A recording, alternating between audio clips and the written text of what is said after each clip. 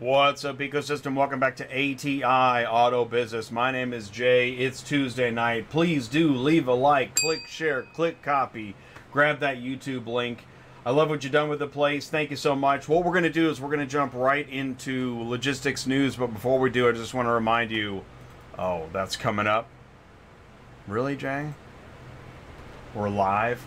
You know what I did is I made some changes, and I made a lot of changes, and I was running through the rehearsal of it, and then I got caught live. So here we go, take two. I don't have my clapper ready. Let's see if we can do this. All right, it is episode 312 in a row. I'm skipping the intro car hauler. I'm skipping some of the other sections that I did. I do want to remind you, this is the ecosystem's neutral zone. We're here every Tuesday night. We happen to also be live, as you know. It's something we love to do, is be live, and we followed the disconnect between sales and operations. Our tonight's feature guest is actually Skip Kavanaugh. He posted on LinkedIn, real-time tracking compliance for auto hauling. Is it a big deal? No longer a value-added service. It's expected by shippers. Dealers know it's possible. Fleet managers, auctions. Everybody knows it's possible because of the technology that we have. But why won't carriers turn on their GPS? Why is this a problem? Is it an invasion of piracy? Privacy. Okay, so we're going to bring in Marco, we got Joe, we got Ty, we got David from Autotrans Consulting, and we're going to have a conversation about this in the panel. Before we do, I just want to remind you, we believe in delivering the auto logistics news, the top news, and doing it unscripted and unrehearsed. Here we go. Now, I know that UAW, it's a historic strike, and Ford, GM, Stellantis, the big three. I was looking into, okay, what are the factors here? Let's look at it. Big three automakers, Ford, GM, Stellantis. In negotiations, the strike started Friday. We've started with 3 plants: Ford, Michigan Assembly Plant in Wayne, Michigan, Stellantis, Toledo Assembly in Toledo, GM Wentzville Assembly in Wentzville. And panel and live chat, please do comment on what you think of this story, how important you think it is, who you think it affects, the prices, the consumers, the workers, the drivers, Ford Bronco, Jeep Wrangler, Chevy Colorado. The union's demands include restoring defined benefit pensions for all workers, 32-hour work weeks, additional cost of living hikes. It's the COLA, the cost of living adjustment, that seems to be a central part of all of the strike and the negotiation and the demands. Let's take you know what I did is I was watching some videos, reading many articles. Here's a claim in the UAW video that CEO pay has gone up 40% in the last 4 years. By the way, I do remember in the past year or so talking about record profits, all this talk of record profits. Great stuff for the shareholders and everybody else. But if you keep saying it, I kept asking, are the carriers seeing record profits? Is anybody else seeing record profits? Well, it seems to be coming around, because now CEO pay is at 40%. Inflation's at 20%. The average new car price is up 34%. But United Auto Workers' wages are up 6%. So there's a problem. The cost of living wage isn't keeping up with everything else. As we know, that's a complicated problem. Let's see. Ford CEO Jim Farley, he said also that he feels like this was a foregone conclusion. Somebody actually said it's a foregone conclusion. The strike action was predetermined because hours before the deadline, Sean Fain, I believe he is the president of the UAW, if I'm right. Fain was at the bargaining table with multiple automakers, according to people in direct talks, but the tone was superficial, that they knew that we're going to go into a strike. It's hearsay. He said, she said. You know, who can say for sure, but it seems like it's a long time coming. Now, this is interesting. Ford's former CEO has a warning for UAW and the automakers, that a word of caution to the big three: do not cave to the labor demands in a way that leaves them, the automakers, in a precarious financial situation and at a competitive disadvantage. Remember, there is the rest of the world that maybe we can ship some of this overseas if it becomes too competitive. However, the automakers can't plead poverty. They've been talking about record profits. We've all seen it. They need to find a creative way to package a fair contract that rewards workers, but do it in a way that doesn't repeat the mistakes of the past. It seems that, from what I've gathered, the initial demand was workers' wages 40% increase. The automakers were talking more like in the teens. They're getting closer to 20. Now the UAW might be closer to 30. So it looks like there is some headway on this negotiation, but then again, is there an end in sight? Yeah, we can ship it over to Mexico, ship it overseas. These are some of the negotiating chips of the automakers, whereas the workers are saying, well, all right, get ready for the trickle-down effect. Ford, GM, Stellantis already seeing trickle-down effect of the strikes. Auto suppliers, they say if the UAW strikes more plants, it could mean the end for many auto suppliers. Thanks for jumping in, Vincent. You know, with the pandemic, right, there was already, this is the automaker plants coming back online. This is suppliers getting out of the bottleneck and the shortage. And then here comes this strike. This could be a problem for many auto parts suppliers. Plus, being talked about is there was already a retraining and rehiring of many employees. You know how tough it is to find great employees, to find great help. So just retrained, just staffing up, and now this. A broader and prolonged strike would mean part suppliers couldn't keep production going if the vehicle assembly plants that use their parts are idled. How about this? UAW strike could make cars more expensive. Right now, is that a problem? Should that be in consideration? That's part of what consumers are looking at. Average new car supply has recently rebounded to approximately 60 days, meaning a 2-week strike could cut domestic dealer supply by a quarter, and a 1 month could cut it in half. Big three automakers, Ford, GM, Chrysler, make up 40% of the U.S. new car market. If new cars are less available and more expensive, it could also affect the used car market, which could come back up. So used car prices come back up. New car prices come back up. Is that the effect of all this? By the way, as we know in our own ecosystem, what's it like to be an auto transporter trying to navigate the strike?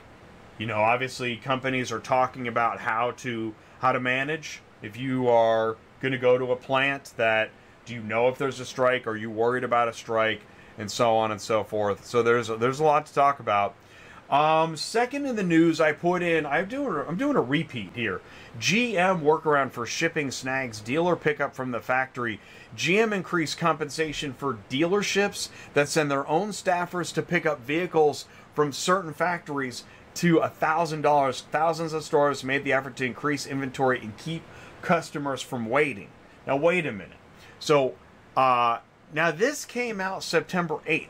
GM increased compensation for dealers to pick up their own cars. And I know that the word is out. GM is now paying dealerships $1,000, up to $1,000, if you pick up at certain assembly plants. And I mean, this is probably a longer haul, but over 3,000 retailers have taken up the automaker on picking up over 25,000 cars and trucks already. So wait, GM previously offered up to $425 per vehicle to offset dealerships' trips to the plant. Wait, so are there not car haulers available? So this is interesting how the automakers, some automakers offered some dealers to come pick up their cars in advance of what was looking like a strike coming up. Now, is this an ongoing campaign? That I'm curious if I don't know the answer.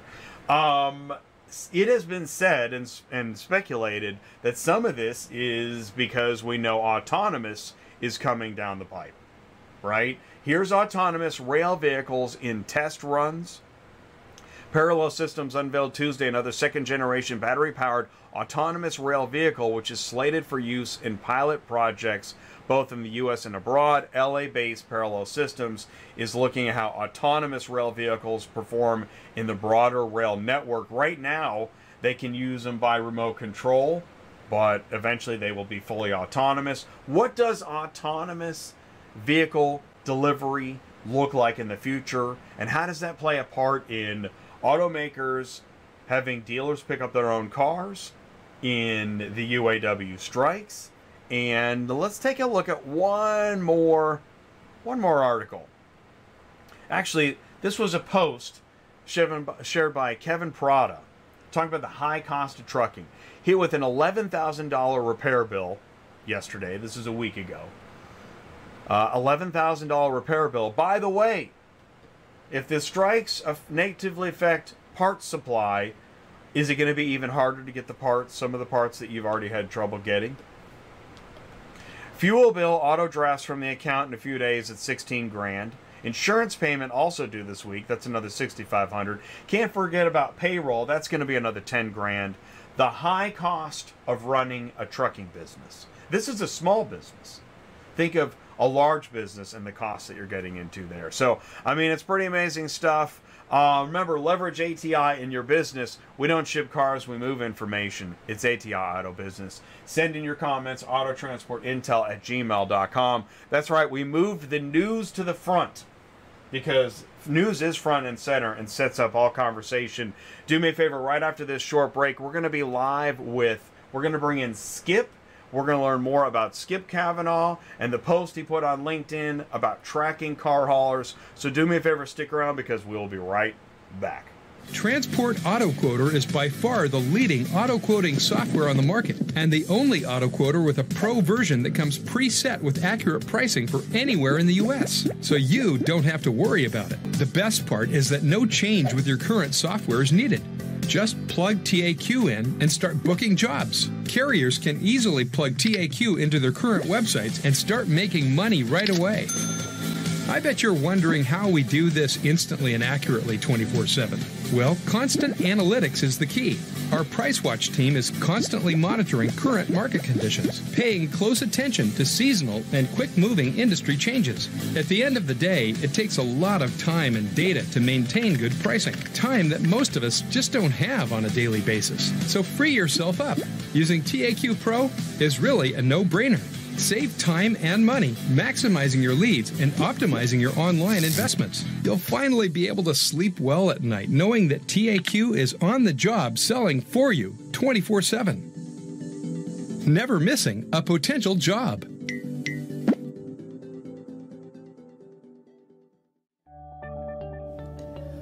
Auto Hauler Exchange is a new B2B marketplace, the first of its kind in the vehicle logistics industry.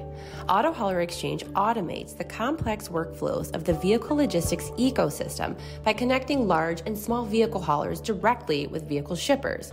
By eliminating the middleman typically required in vehicle logistics, AHX streamlines the shipping process, cuts shipping delays, and reduces empty space on carriers and unnecessary miles while increasing revenue.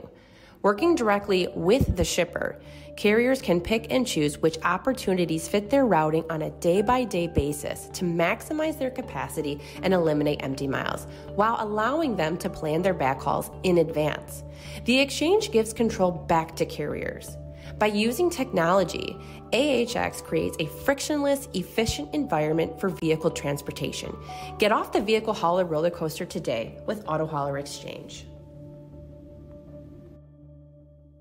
Auto Hauler Exchange, B2B marketplace, connects shippers directly with carriers, and that means putting the power of the business transaction back in the carrier's hands. Visit autohaulerexchange.com.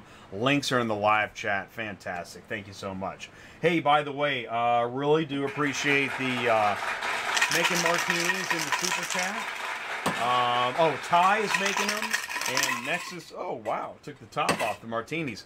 Ty is making them, Nexus is making them. Also, you got your links in the live chat. And I just want to say hello to everybody in the live chats for saying hello. Carlos, Questions, Chris, Gary, Vincent, Joe. And yes, Chris, I got the email right before the show.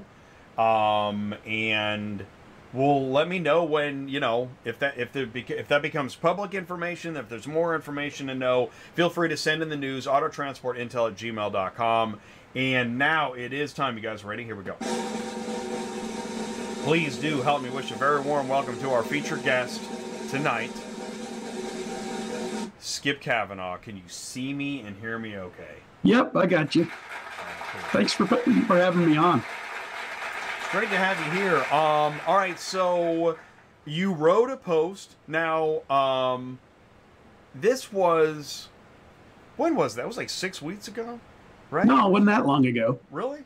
The No. real-time tracking? Tell me more. No. Tell us about the post, and if you think you You've remember been too when, many so- conferences, man. Man, dude. You're stuck in hotel time. Dude, what's going on?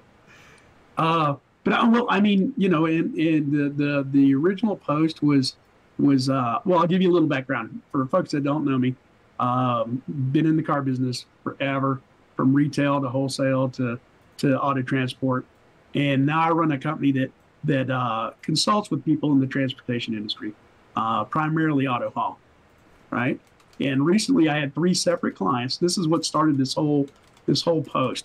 I had 3 separate clients, right? 2 vehicle manufacturers and a large, auto dealership group. None of them are related, but they came and asked me the same question. Okay, the question was, how do we utilize non-asset based and smaller regional carriers in our network and still have visibility into real-time tracking? Okay, well, first of all, that's encouraging, right? Because what are they telling us? Traditionally, only the big guys, Jack Cooper, Hanson, those guys had access to the manufacturers, right? And they're saying we're looking at different ways to do this now, right? We're looking at using smaller carriers. That's encouraging because we've never really had access to that market as smaller carriers, right? And now if all these conversations would have happened over the course of a year, I probably would have just shrugged it off. But they all happened within 1 week, right? 1 week. So that's a sign that something's coming, folks. Right. So, all right, within 1 week, you had 3 different customers wanting to know more about real-time tracking of Right. carriers and delivery. And the reason this is important is because when we go to the carrier, like I made a short video about this, and I was getting thumbs down and this and that, and I have a habit of getting that because I talk about things that, I mean, it's tough stuff. Listen, I know carriers don't want to be tracked. Take that. Is that true? Well, and I mean, I'm having a hard time understanding why. And I've worked with organizations where I mean the tracking compliance or the participation, I don't like the word compliance, but it was pretty high. And I've worked with companies that it was really low, right? I mean, I reached out to my other contacts in the business after these conversations, and shippers, brokers, and come to find out, a lot of them are already talking about this too. So this was not like an isolated incident. They're all trying to figure out how to implement a system that would require carriers to utilize real-time tracking. And right. It's a big topic. And why do shippers want that? Well, I mean, for a lot It of, seems like a ridiculous question. right, for a lot of reasons. I mean, realistically, it's about money, right? It's about, I mean, shippers, brokers, and carriers spend millions a year on I call it the phone tag rodeo, right? The trying to get a hold of people to find out about statuses, about ETAs, about all this manual tracking. In one car, that's six different phone calls back and forth. It's millions of dollars a year that people spend in lost time and wages on this. Shippers and brokers, I tell you, don't want that expense. The market has changed, the car market especially, and people are starting to sweep the corners, and they realize that they're spending millions of dollars a year answering the "Where's my car?" phone call. Right. Okay. Right. Right? Okay. So when we talk about dollars and We're talking cost, about dollars. It's human time, money, and energy, and everything else. Actually, having to find out where somebody is, rather than just being able to see the pin drop on the phone. Is that right? Right. Well, and exactly that, and I mean, obviously, especially with manufacturers and stuff, and the large dealership groups now are moving to a just-in-time model. And I mean, I've had a customer ask me, "Hey, when you send me that little report on the condition of my car, can that go straight into my fixed operations side so they know to order paint, know how many guys to recon this car, that I'm going to need a Right. tire?" Perfect. Right. So all this stuff is connected, Right. and that's what the car business is becoming now. Very connected. Well, it seems It's not about cool guy technology, it's cool stuff for cool the guy nerds, technology, but right. but their accountants and their lawyers are saying, get this done. So that's one of the things I think, that because when you look at the volume, let's say you look at a software like, when I've had a chance to see like Freight Verify or Cognosis, and you're looking at software that's managing, I mean, we're talking thousands, tens of thousands of vehicles. You don't have time to call even 100 trucks. Nope. You don't have time. So, but Gary's got it in the live chat. Carriers don't want to be tracked because they don't want brokers and shippers calling them, asking them why they are 20 miles off route. Is there a way to do the technology so it's the best of both worlds? Like I said to Sue, can we do Monday through Friday, 8 to 5, within 10 miles of your location technology? Well, I mean, obviously, people get this mistake that the shipper wants to know that you're at Grandma's or at the Flying J, or everybody has to eat, everybody has to get gas, everybody has to stop for the bathroom, right? They don't care. They want to be able to look and go, how far away are you? Because they know you have other customers, unless they rented the whole truck, right? And that's part of us educating shippers. There's the 1 car price and there's the 9 car price, right? And if you want it from New York to Texas in one run, it's the 9 car price, right? Okay, and maybe if you get the 9 car price, you don't get the tracking. Can you do that? Well, no. If you get the 9 car price, well, no. What I'm saying is, you're buying it. The price is the price.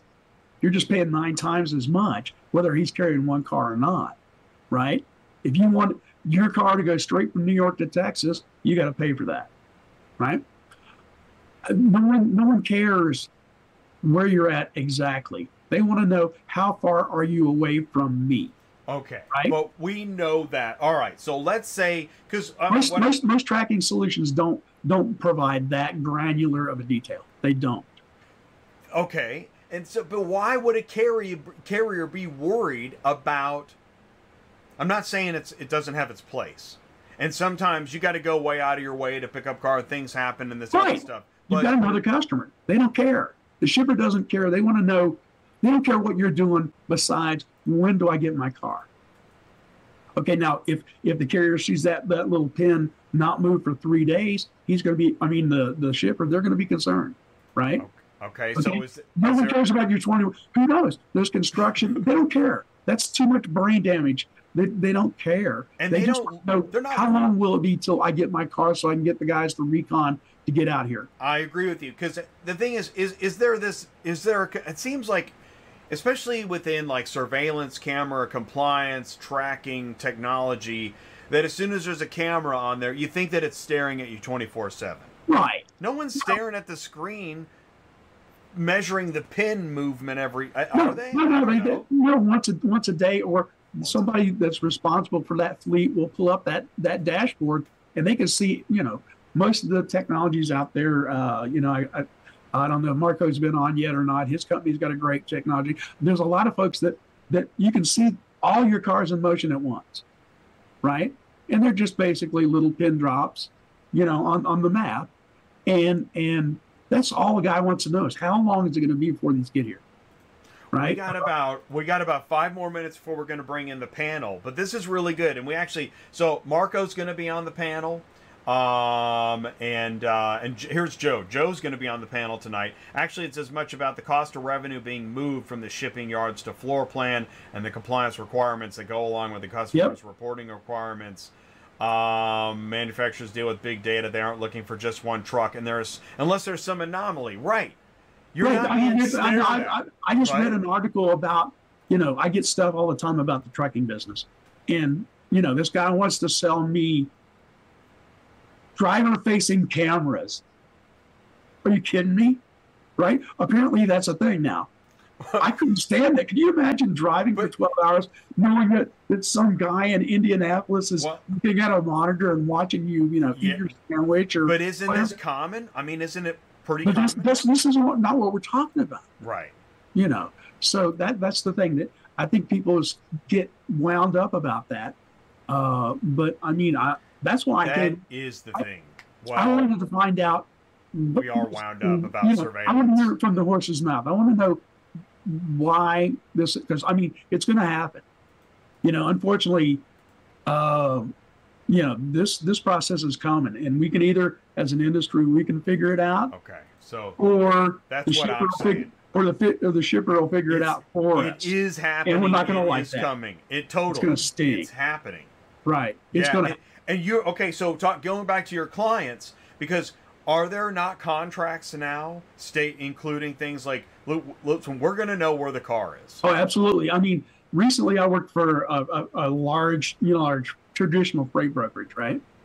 And I found out it's not uncommon in their world at all to literally dock a carrier's payment for a load for not complying with real-time tracking. It's in the rate contract, right? And the problem is these shippers that move paint and parts and brake pads and tires, they're moving cars too. And they're like, why can't, the question was originally, is the technology not available for auto haulers to do this? Unfortunately, it is. Then why can't we get them to do it? And what's the answer? Yeah. Right. So, I mean, I'm desperately trying to find this out. Yeah. That in a way that makes sense for carriers, right? I mean, big companies are going to be big companies. Carriers every single day, 88% of the carriers in the world are one truck. They're fighting for their lives. They're trying to feed their family, right? There's no, I can take $1 million loss. There's no such thing. Oh, right. Right. Well, yeah. No, you need every good paying load.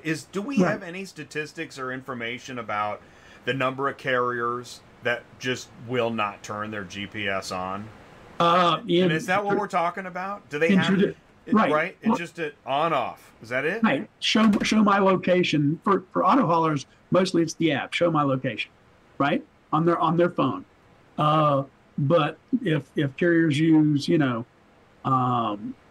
macro point or anything like that, those technologies are always on too. And it's a case of for traditional freight, about 12% don't comply because they lose their money. In auto haul, if they haven't, nobody I know does that yet.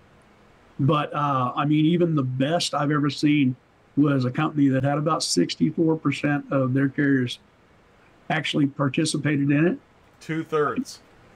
Right. So I mean, this is a I've seen some that are just the opposite. Right. It's like 2/3 would not. That will not do it. And so, isn't the logic? It's going back to Gary's comment. Isn't the logic if you don't turn it on, now I have to call you? Correct. And now you're on my radar, right? Because I mean, I can guarantee you, I've sat and done the RFPs. Enough RFPs in this industry have been decided. Price is close, number of trucks is close, reliability, all that. RFPs have been decided on what's their tracking. Right. Thank you. SLA. Right. Well, no. That's it. What's an SLA? Tell us what's an SLA, because I know a lot of people. There are people that don't know. A service level agreement. Okay. It's when you shake the customer's hand and say the car will be there in 5 days. All right. Perfect. Right. So we got the SLA. We made some level of promise. Now, to make sure that the SLA looks like it's happening as delivered, which is why I talk about the disconnect between sales and operations. 4 days have gone by, nobody knows where the car is. Right. We have a problem. Right. Well, and that's the thing. The shipper will go out to the dock and go, "Hey, Johnson, where are those 6 cars from Memphis?" "I don't know." So now he goes back into his office, calls the salesman, "Hey, where's my car?" Salesman looks at the bottom of the board. There's no pins. "I don't know. Let me call you right back." He runs down to the dispatcher. "Hey, man, the customer's hair's on fire. Where's his car?" "I don't know. Let me call him." Calls the carrier. The carrier goes, "Oh, I don't know. Let me call the driver." Right? And then this whole cycle comes back. Right. Right. So now we're talking about 6 hours, 12 phone calls. Funny. I'm laughing because if you order a pen on Amazon, I know exactly where it is. This is the problem. Yeah, exactly. And I mean, if I want my pizza, I want that level of tracking. But I just need to know: are you in Memphis? Well, I don't know where you're at in Memphis. And by the way, when you turn off GPS, you could be 100 miles away. But since it's off, it looks like the car is still sitting in the original right there. location. That is part of the problem too. So, I'm crazy. That's I just want to get some feedback. What the big deal is, right? Well, and I'll tell you what, I want to understand it. That's all. And you know what? I would love to do a focus group with carriers. That'd be great, like a carrier advisory group, right? But it's very hard to get. Carriers are so busy. They're the hardest ones to nail down to get onto a panel and a program. We'll still keep trying to get a focus group panel of carriers, but we'll never get the focus group of the carriers that refuse. Right. Right? Why would they? The only people that want to make the industry better are the guys that want to make the industry better. And they're the ones that probably turn the GPS on. But I'm speculating. I'm not here to make enemies. It's a side effect of the show. But I mean, this is a crazy issue. Do me a favor. Let's start up the panel. Let's take a quick break. We'll be right back. Stick around. And we're going to do tracking car haulers panel discussion here on ATI. Stick around. We'll be right back. Today, guys, we're going to be calling AK Turbo Transport Inc. from Jacksonville, Florida. His name is Andy. We're going to be giving him a call today. Good luck. I have some exciting news for you today. Oh, great. Gonna win some money? Me and my sidekick, Maverick, here today. We do a random drawing, and this morning we did a drawing. And Maverick, will you please tell him what are the 3 things that you have to do in order to win? You must book a load on Super Load Board, you must use Super Pay, and you must be a verified carrier. And you are the lucky load winner. So, yeah, we're excited. So we are giving you a call to let you know that you have won $250. Wow, great, that's awesome. Well, we're so happy, and if there's anything we could ever do for you, please let me know. Okay, great. Thank you very much. I really appreciate that. Yay! Hope you have a wonderful rest of your day. I will. Thank you, and you too. That was a success, everybody. Stay tuned as we continue to conquer the carriers on Super Dispatch.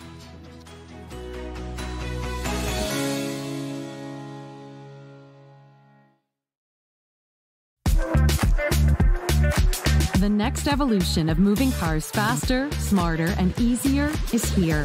SuperPay by Super Dispatch. Today, shippers waste hours managing fragmented payment systems. And carriers are left wondering, never knowing when they'll finally get the payment they're owed. SuperPay saves everyone time and hassle by securely automating payment upon proof of delivery. No more tracking down payments or onboarding carriers to disconnected payment systems. With integrated payments with SuperPay, Super Dispatch is now the only end-to-end, all-in-one auto transport platform. Automate payments where you automate transport. Super Dispatch, TMS, mobile app, Super Load Board, and SuperPay, helping carriers, dispatchers, brokers, and shippers move cars and get paid fast on one auto transport platform. Visit superdispatch.com and be the lucky load winner. Check that out. Links are in the live chat. Okay, here we go. We have the panel cooking ready, and Skip got us all warmed up. So please do help me wish a warm welcome to the Tracking Car Haulers Tuesday night panel. Who wants to pick up where we just left off? Anybody have a thought? Yeah, I'd love to. Yeah, somebody take it. This is rugby. Grab the ball. Yeah, let me throw a couple comments out there, and then certainly open up the rest of the panel. But my personal opinion on this is that consumerism over the course of COVID, and especially now over the last couple of years, has really done a lot to push the thought process of, hey, we should have the ability to track cars when they're being moved, right? Those consumers who were stuck in their homes for a while and were using Amazon or using Grubhub or using, getting their groceries delivered to them, there was always a way to track, right, where those were. When would they be delivered? When are they en route to you? And then obviously people make up corporations. So when we finally got out of COVID and people returned to their jobs, that thought process of consumerism of I should be able to track, and Jay, you mentioned it, a $5 pen on Amazon, I should be able to track my car shipments as well. So I think that has done a lot to put it into a prevalent position as far as people and corporations asking for it. I do think there's a couple challenges, and I'll just give a couple of them quick, and then certainly you want to hear from the rest of the panelists on it. But in the auto transport space, it doesn't quite work the same way as general logistics, very specialized. You have carriers that might be hauling a load for one individual or company, but there's other carriers who might be hauling multiple vehicles along a lane or a route. And because of that, they're going to make multiple stops. They may not literally go linear from point A to B. They may make multiple stops across the route. So I think there's important to have an education process for the end consumer so they understand some of those specialized nuances of auto transport. And that's personally why I'm a little biased here. But when you're an auto transport management company like we are, that's part of our job, is to help out that education to consumers that you might not get if you're using a load board or an exchange board or just connecting directly with a driver, so that we can help shield the drivers almost a little bit so that the consumer understands if my driver suddenly is 50 miles in the opposite direction, that's not a red flag that something wrong is going on. That just means he's running a certain lane or a route. So I think that is a challenge with opening up tracking. And I did see one of the carriers in the chat mention, I'm going to deal with a million questions as to why am I suddenly 20 minutes, off course or what have you. My other thought, Jay, is that the challenge, and this is probably more so on the transport management side as opposed to an asset-based carrier, is that you are dealing with so many different apps as a driver. And every one of those apps probably need to be enabled for tracking. You may be dealing with 5, 6 different brokers across the route that require you to use 5, 6 different apps on your phone. So I think the challenge for carriers is, how many of these apps do I need to use to get, a lane run from A to B? And I think that makes it difficult because a lot of companies are utilizing their own technology, require you to use their own app. So if you're hauling for multiple brokers, you don't have one universal app that you can necessarily use to turn on that will give them insights as to where your vehicle is. So, us personally at SYCN made the decision that we were going to use a third-party app for our TMS in hopes that a lot of carriers would adopt this and they could use that same app and enable that same tracking for us, even if they were hauling cars for other brokers. So that was kind of my initial thought by listening to what you guys were saying before we came on. And I'll kind of, be quiet now because, yes, I'm one of the Italians on the panel. And, Jay, I'll go on for hours. Well done. So Good job. Jumping right in. Awesome. I love it. All right, you brought up a lot of points. I got a lot. I started making notes when my pen died, so I got another pen. I was going to say, Jay's got one on Amazon. It's coming. He's tracking it now. Well, we're going to talk about Amazon for a minute. For starters, something that Marco said that's right, that's absolutely dead on right, is that people have this perception that, okay, well, I can track my pen from, wherever to wherever. But that's actually not true. That, you don't actually see where the origin is. You see when it hits one of the, whatever they call it, mixing centers or fulfillment centers or whatever. Prior to that, that's point, not the mixing center I wanted. Yeah, well, there's a little of that we can talk about in a minute. It's kind of a side. Well, I'll make a note. Mixing center. Yeah, hey Joe, let's put a pin in that. Put a pin in that. Yeah, you like that one. Huh? Yeah, I like that. So put a pen in that. So anyway, it works a little bit differently in car hauling because the pen, by the time the pen is being tracked, it's produced, it's in a warehouse, it's been probably shipped to a warehouse in a fulfillment center where big data has said, we're going to sell 1 million pens in Minnesota, so we're going to drop these in we're going to put 1 million pens in St. Paul, so that way the supply is good for a year, and the next 1 million pens will go to Atlanta, and the next 1 million will go to, I don't know, Portland or Toronto. That's not how cars are built. When you buy your car new, you are ordering a VIN that has not yet been made. Not the same. The awesome majority of cars that are built today are literally built to order. And a lot of the reason for that is because the manufacturers are building those cars at the factory with all those factory gadgets and features and packages. Because if they were to let that go to the aftermarket, it inflates the cost of the car. Okay? Now, something that Marco said is really important. You know, you expect that a car is going to be, or you expect the pen is going to take you, whatever, 2-3 days for it to get from A to B. Well, it can take months and months and months for people to sign on the bottom line for their financing and actually receive their car. Okay, it could be. I'm not going to even judge. I don't know. I have not bought a car anytime this year, certainly since 2020. So I'm not the right guy to be able to say how long it takes to get from invoice to delivery. But it is not the same pace as a pen. Okay, comparing Amazon and the auto shipping business is not even apples to oranges; it's apples to chickens.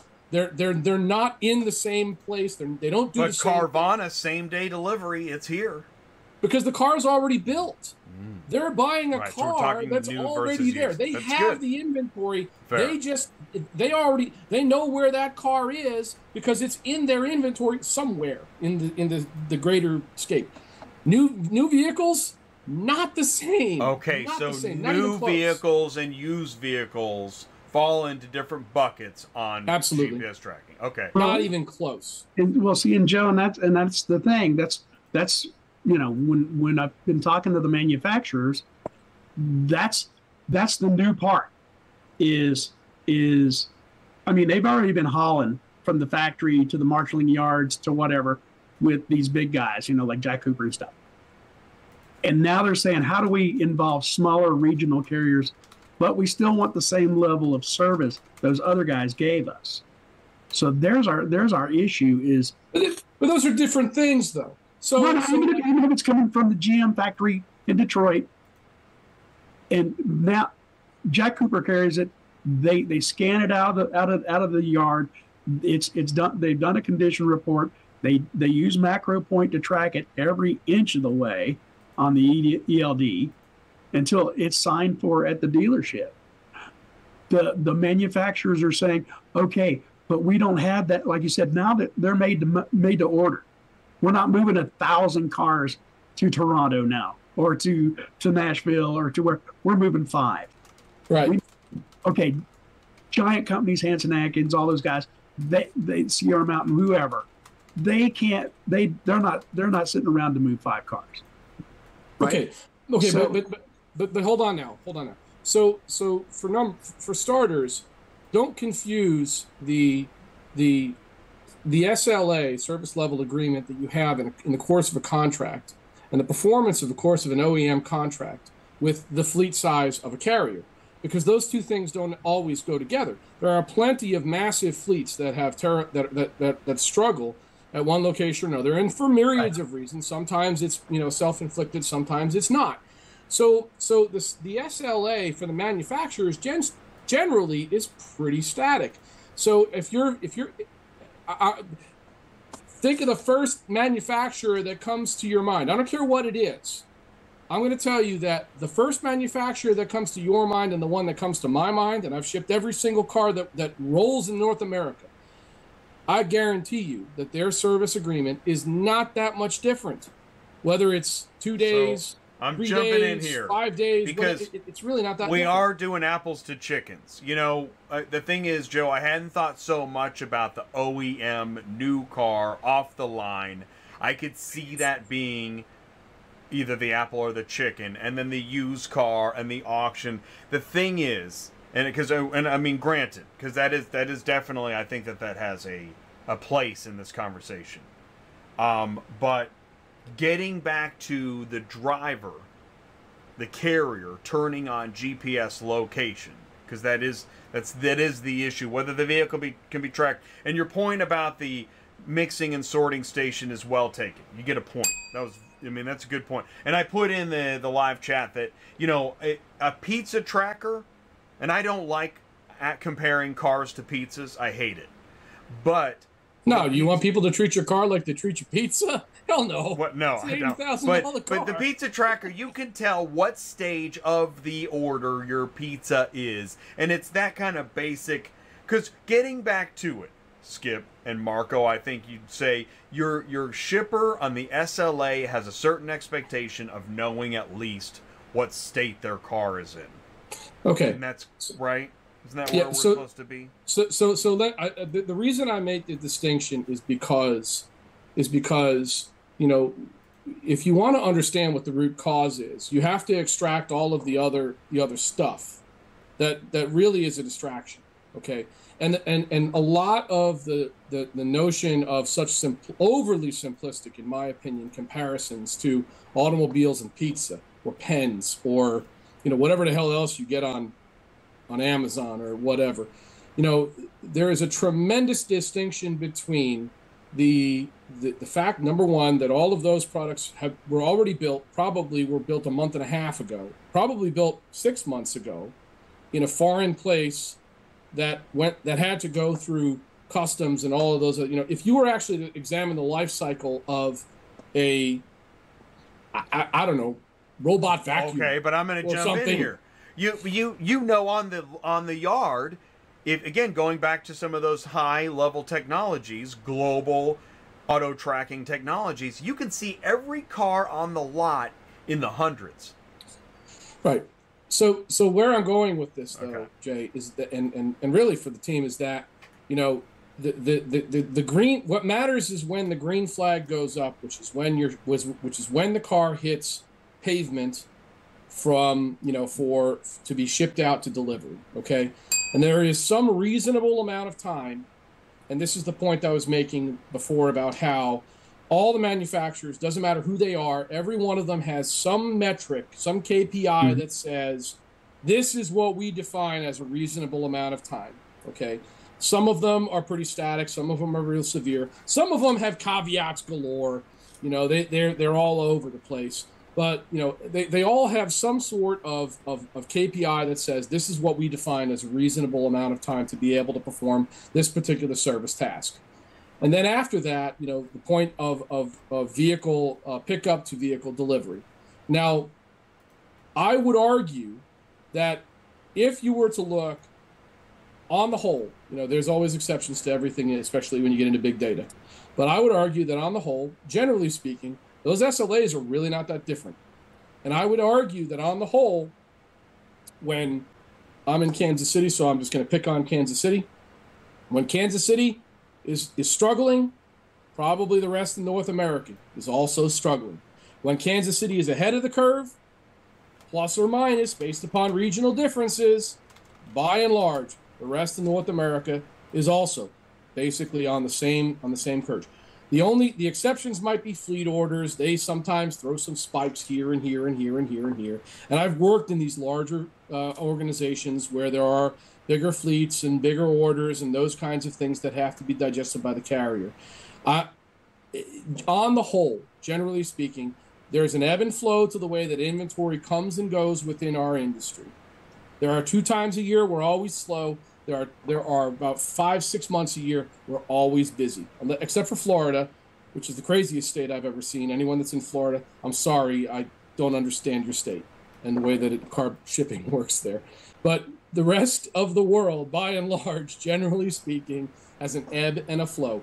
Everybody gets busy at the same time. Everybody gets slow at the same time. Now, this brings me to my next bullet point, which was something Marco said that I think is magnificent, which has to do with when you have multiple manufacturers on the same truckload. This happens all the time, especially in the OEM world, where, you know, carriers tend to have a density around areas. That's just how that works. Carriers are going to evolve towards the places where they can provide the best value and the best service, and the manufacturers sit there and say, oh yeah, so-and-so carrier, you know, they're in, I don't know, Denver. So we know that they have a good presence in Denver. They'll do a good job for us. And I believe that by and large, that is one of the decisions that drives who is ending up with what amounts of traffic. Now, what happens when a truck has half of brand A and half of brand B on it, but brand A and brand B don't report to the same places? It creates a tremendous problem for the carrier, because now you are reporting multiple EDIs in multiple directions. And the thing is, what happens, let's say, for example, I'm going to make this up, but brand A has a dealership that's 50 miles away. Brand B's dealership is 100 miles past that. We would never build that load, but let's say we did. Does brand A's feed stop at the 51st mile? How do you manage that? How do you tell the computers not to do that? And that's a huge issue. Well, Joe, here's my question then. So could we not find a common technology like freight uses macro point, right? Or for kites, but majority use macro point. If every app connected to a common reporting stream, wouldn't that not solve the problem? If the manufacturers would do that, the answer is yes. Correct. I've never seen that happen. Well, that's what I'm saying. They're out there right now looking for answers. How to do this? How to? I mean, GM has finally threw up their hands and said, "We'll just pay dealerships $1,000 to come get their own cars." Well, okay, yeah, you know what I mean. But I mean, you see the level of. GM also said they're buying a private fleet, and I'm not saying that they aren't doing either of those things, but they're throwing a lot of darts right now. And, right. and by the way, God bless them for it, because they need to do that in order to be able to get their product to customers. God bless them. Right. Yeah. But that's what I'm saying. In your opinion, if we could find, an outside entity like Mac, and I use MacroPoint just because it's common in freight, but something like that everybody could agree on, that's the standard. Do you think that could solve it? So I'm going to say this, and we joke about this in where I work, and we call it rule number 1, which is every manufacturer has had their own experience. Every manufacturer has built their systems to cater around that experience, and no two of them, although they're close, no two of them are the same. Right. And so this has been the struggle, is how do you deal with the economic values of manufacturer A and manufacturer B, one who has a relatively complicated mechanism and one who has a much more simplistic mechanism. How do you deal with those types of problems? Yeah. Now, that is a different discussion than what we're talking about here, because the game changer would be if we had a car haul 901 or 902. Everything else is different after that happens. Right. But in the 26 years I've been doing this, there's no car haul 901, there's no car haul 902. And so we struggle with this particular problem over and over again. Also, too, manufacturers have a tendency to differ in how they want their data sent to them. Sometimes, I mean, it's not really something as simple as 5 minutes or 15 minutes or anything else like that, but rather what milestones are important to you. A lot of that has to do with how their financial reporting has to go. It's not about service. It's about Sarbanes-Oxley and being able to conform to the various fiduciary requirements that they have to report on a monthly, quarterly, and annual basis. And so as a result, the transfer of millions and millions, well, probably hundreds of millions of dollars of stock from, this yard to that dealership can have a tremendous impact on what the earnings outlook is that they report to shareholders, and they want to take advantage of every single bit of that. So, the way that they all do that is all a little bit different. And that's one of the bigger problems that I see here is that the manufacturers, I don't want to say it's not they're on the same page, because they are operating from a generalized playbook. But despite the fact that they're operating on a generalized, relatively consistent playbook, they all choose different ways to report essentially the same things. And this is where this is why I say, if there was a standardized 901, 902, different scenario, but there's not. This is what we're butting up against today. Yeah, I just want to bring up two quick points. Is that everything we're talking about, I think, is a good discussion, focusing on OEMs or even remarketing. But there's another side to that coin, which is that POV space. Yep. And that's something that we heavily play in. And that's a little bit different because the car is at origin and we know exactly where it's going. But, POV, and again, that's a little bit more towards the consumerism, where their idea or their KPI, if you will, is probably going to be vastly different than a larger corporation like an OEM. So there are aspects where their expectations of tracking is, tell me when I'm going to get my car and show it coming to me in my route. And they might be staring at the screen. Right? That's right. And they might be staring at it. They are looking at the pizza tracker to say, when is it coming? The only other point I want to bring up, and this just goes a little bit with what Joe said, the other difficulties with the large OEMs, in my opinion, is they're concerned about potentially using an agnostic depository where their data is going, and somehow that data being compromised to where other competitive OEMs might somehow have the ability to see that data. Because, listen, in this business, if you know how to utilize that data, you can find out a lot about what people are doing, what they're paying. So that's just another aspect to add in, to go with that kind of question that you brought up, is what if there was just one universal source that everyone can use? I think theory, that's absolutely the logical play, right? That A plus B equals C. But there's so much that goes into that when it comes to data and privacy and protection that I think it scares some manufacturers.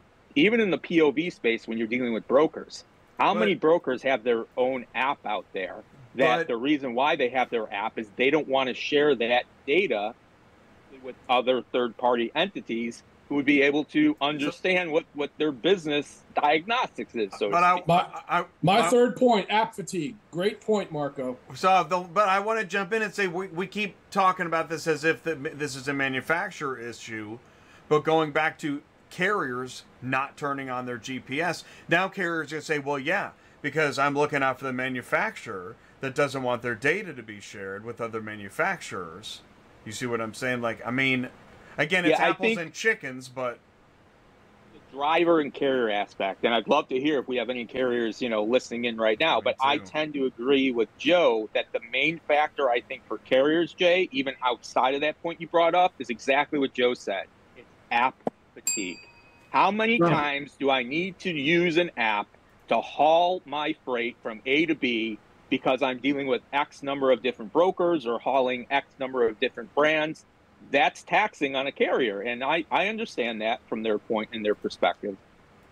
A very unpopular topic, by the way. Also, just let me just put a little bit of what do you call it, technical spin on this. The reason why that's the case, the reason why it's done that way, is because most of the brokers who sent, in order for them to get paid, there is a particular series of transactions that have to take place. And if you're not the one shepherding those transactions, then your payment could be delayed or absolutely defunct after a certain period of time. And so in the end, it is in the broker's interest to ensure that that transaction performs exactly the way it is supposed to in order for you to be able to protect the revenue that you generate. Now, I can't speak for other brokerages. I know that there are some brokers who have stricter rules than others. I heard before a comment or two about how there are penalties related to, nonconformances and things like that. Put all that aside. In my particular experience's case, if you allow the app compliance to slip, the amount of person hours that are required to be able to recover a bona fide delivery that could have absolutely legitimately happened and had been as clean as possible is so large that it often exceeds the benefit of the receiver. Yeah, the margin of the car. Yeah. And at that point, why would you do this if you can't make $1 at it? Well, and see, and Joe, that's the point, though. You've got these folks that are saying that's not happening for customers. They're saying that's not going to happen. That's not happening. Our provider says they've got this technology, right? Okay. They might want to pick a better provider, but they're saying we're gonna start putting this into the contract. We're going to require that it happen, and if not, we will not pay the broker. So from as a carrier who is asset based with a brokerage, I'll say that we already do conform with several of these particular programs. Right. It's part of the project, part of the deal. So I'm not one of the big carriers that you named, but I absolutely right. Well, but you know the guys. If you want to play in the national leagues, then this is how it goes. Yep. All right. So with that said, how do I want to put this? I picked people that aren't on the panel to talk about. That's fine. With that said, this is a big discussion. I mean, that's why. Oh, I told Jay I was coming loaded, baby. Well, I know. Well, and then this is a complicated issue. What I find so interesting is we've migrated from why the carrier does or doesn't to the manufacturer.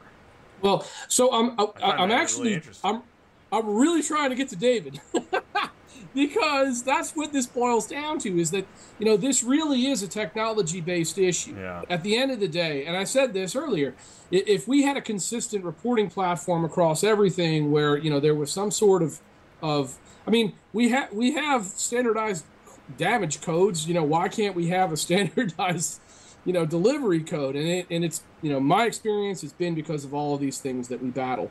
I think the key here is that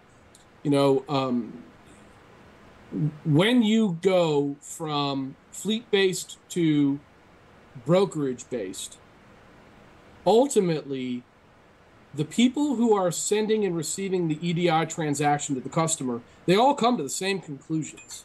It doesn't matter if they have a fleet or they don't. These are the same. They reach the same conclusions. We have to have this, and this. And if there is not compliance with this, and this, it becomes a business decision about how hard you want to fight for your revenue, or whether you want to protect a particular carrier or a particular company or a particular, whatever, and enterprise. We battle this every day in the business that I do. Okay. I would love to see it easier, but I haven't seen it yet. Yeah, for me, I feel like it's the incentives are misaligned, right? So you have manufacturers and brokers who are creating, their own proprietary technology or leveraging multiple TMSs, and it just creates, multiple paths for data to be shared. And so, going back to the perspective of the driver, I think Skip earlier said 88% of drivers are one car or less. And so what I'm thinking about, if I'm in those shoes, I'm assuming I'm hopping from load board to load board at that point. So I'm really not locked into any one technology or platform. So that, in my opinion, I'm not really getting a benefit from one, because if I work with one broker one day, I have to use their app. Then I have to go to the next broker for my next load. And so that just creates, inconsistent experiences for not only the driver, but the broker. And then, to Skip's earlier point about the telephone rodeo, or what was that? Telephone tag rodeo. Yeah. You get telephone tag rodeo going, and, it's frustrating because not only, as a driver, are you fielding all these phone calls and text messages, but every single person is going through the same problem. And so, when I think about technology, while it's feasible, I'm not quite sure that the incentives are aligned for all of the players to want to use that. Another point that I'd bring up as well, you lose a competitive advantage if you standardize some of these features, right? So if I'm a broker, broker A, and I have this cool, shiny new object that I can use to go pitch to my client, I want to use that so that I can win more market share.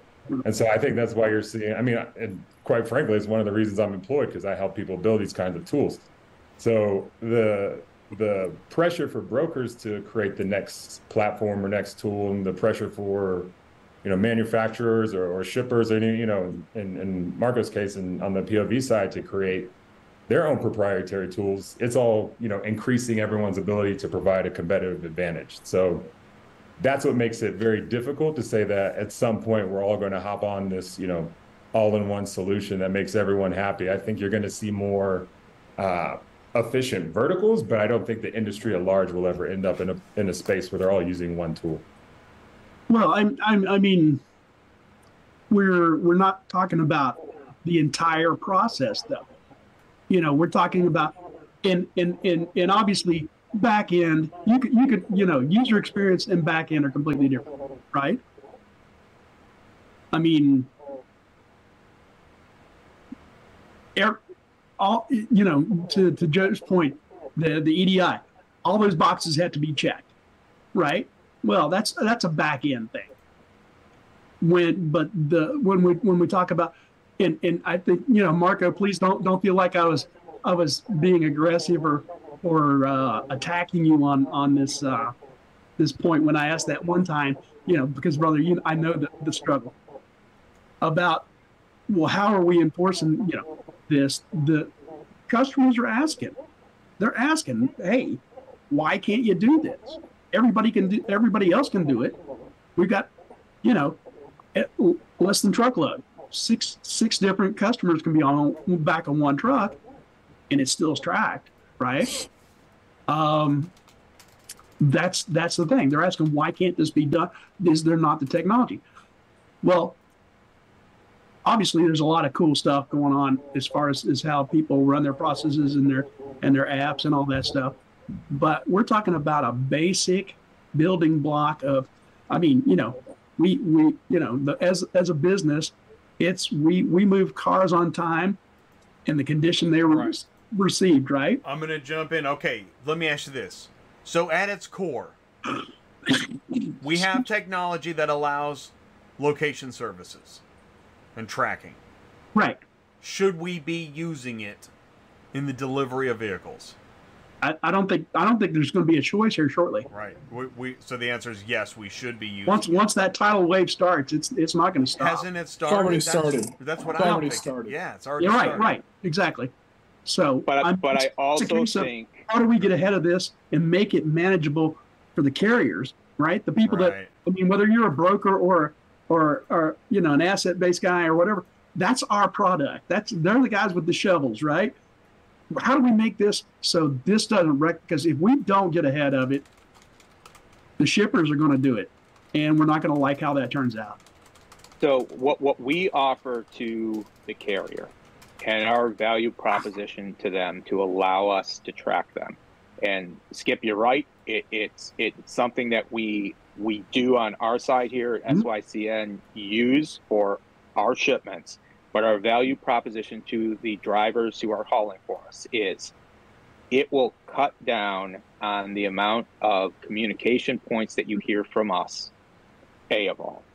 B of all, it will also lead to a better experience when you're delivering and dropping that car to the customer, because we're educating them and keeping them in the loop as far as what and managing those expectations. So we use data not only to know where they're at on a GPS level on the map, but we also translate that here internally to provide estimated updates, knowing the route of the carriers and where they're going, so that that end customer has an idea of when to expect that vehicle shipment to be delivered. So then we're not playing that telephone roulette game to where they're calling us, we're having to call the carrier, because we're being transparent about what the process is. But also, and this is what I said earlier, and this is the challenge with some shippers, I think, who might not have relationships with carriers who do this, that they're relying upon load boards or they're relying upon exchange boards. There is an education that is needed so that they understand the specialized nature of auto transport logistically, and the fact that, hey, your car might look like it's somewhere where it shouldn't be, but that's not because it's an issue, it's because of the nature of auto logistics. We will keep showing you positive impact. You'll keep seeing your estimated delivery day shrinking and shrinking until you ultimately get a call from that driver saying, I'll be there tomorrow, and then they call you saying, I'll be there in a couple hours the day of delivery. So that is what I think is the benefit and why we push so hard for our carriers to allow us to track them, because we feel it makes life easier on the carrier in the long game. That's my opinion on it. You'd be surprised how many companies don't send that kind of information out on their customer onboard email. Just, hey, this is how we do business. They're just like, okay, we got your order, thanks for your money. and they ship the car. So it's crazy. I mean, obviously they're the exception, but there's people out there that do business like that, and that's why they get the phone call. Can I ask a question? I mean, like, is it, whether it's new vehicle or POV that's being moved, regardless of the two, I mean, how much of this is solved by an actual, like, accurate ETA? I mean, like, because a lot of this seems like it really does boil down to whether or not we have a good ETA on the volume that we're shipping. Who cares if you can see some dot? But ETA's right. Yeah. Well, but that's the thing is like the dealership group that I was talking to, they have 24 dealerships, but one guy in that group is, his team is in charge of managing the transport for all these dealerships, right? And okay, so I'm the guy that sees the ETA, right? Well, I've got a guy from the dealership going, how long is it going to be till those cars are? Well, it says Tuesday. Well, yeah, but where are they at? Call them. How about he can just look at it and see, okay, they're like 6 hours. Well, wait, hold on, time out. Wait a minute. So does the dealership manage its own fleet, or is that they have? They don't broker out. They basically they manage their own transportation. Okay. They self-serve, basically, correct? In this particular use case, yeah, they self-serve. Right, and the reason I asked that question, and I'm sorry, I don't mean to sound diminutive, but this is basic stuff. If you are managing, we've already gone into where your drivers are. Like that's as basic as it gets. Correct. Well, and that's what I'm saying. They're saying, why can't one of the guy that does the transportation for this one group, and they're probably, I'd say, in the top 3 in America. He came from a manufacturer, and he came from fleet and multimodal before that. He knows freight can be tracked, and he's like, why can't it happen here? And so I mean, okay, but if that's his problem, all the technology in the world ain't going to fix that. I'm sorry. Well, I have no control over their opinions. I only have control over what do we do when they put these mandates on carriers. I understand. You can talk to the folks at like Stellantis till you're blue in the face about you shouldn't build Jeeps in France, and they're not going to listen, right? So they're going to do what they're going to do. We either have to come up with a solution, okay, or deal with their solution. Here's right? Gary in the live chat. If everyone would just go about their day until they hear from the driver, problem solved. You can't always go about your day until you hear from the driver, right? Why? Why can't you just go about your day until? But Gary, thank you for adding that. I'm just talking about it as it's an issue, right? Because what happens with the client and the SLA and the shipper if you just let the driver, let people know? What happens? Well, that's if they do it. Okay, so what happens if the driver doesn't show up and doesn't let anybody know what's going on? Then what happens? Yeah, I mean, how many of my drivers at a previous company blocked like the Ready Logistics phone line. Anything that came across, it would just automatically go to voicemail. They would not answer, right? Same with United. They would block all United Road calls, right? Okay. Could they continue to book loads through those companies? Oh yeah. Well, I mean, eventually, no. Oh, there is an eventually no. Right. Okay. There's a no response DNU list, right? Marco, you going to work with that? Your guys, nobody lets you know? They don't, right? What are you going to do? No, I mean, for us is that, and I understand the point made by that statement, but what isn't, I think, necessarily known, and again, this comes into us being kind of a conduit between drivers and ultimately the business or the individuals who they're delivering to.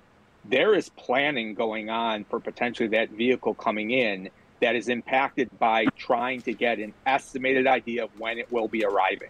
So it's not just dropping off that vehicle. There are other sub actions that are being arranged based upon trying to predict when that vehicle comes in. And the more accurate we're able to be, and as quickly providing accurate estimates as possible, that is better in the eyes of a lot of our customers. So getting that call that, hey, I'll be there tomorrow, I'll be there in 2 hours. Sometimes there's information and updates that are needed prior to that that might impact some of the things that are set up upon that vehicle when it finally gets delivered. At least that's our use case with a lot of clients that we service.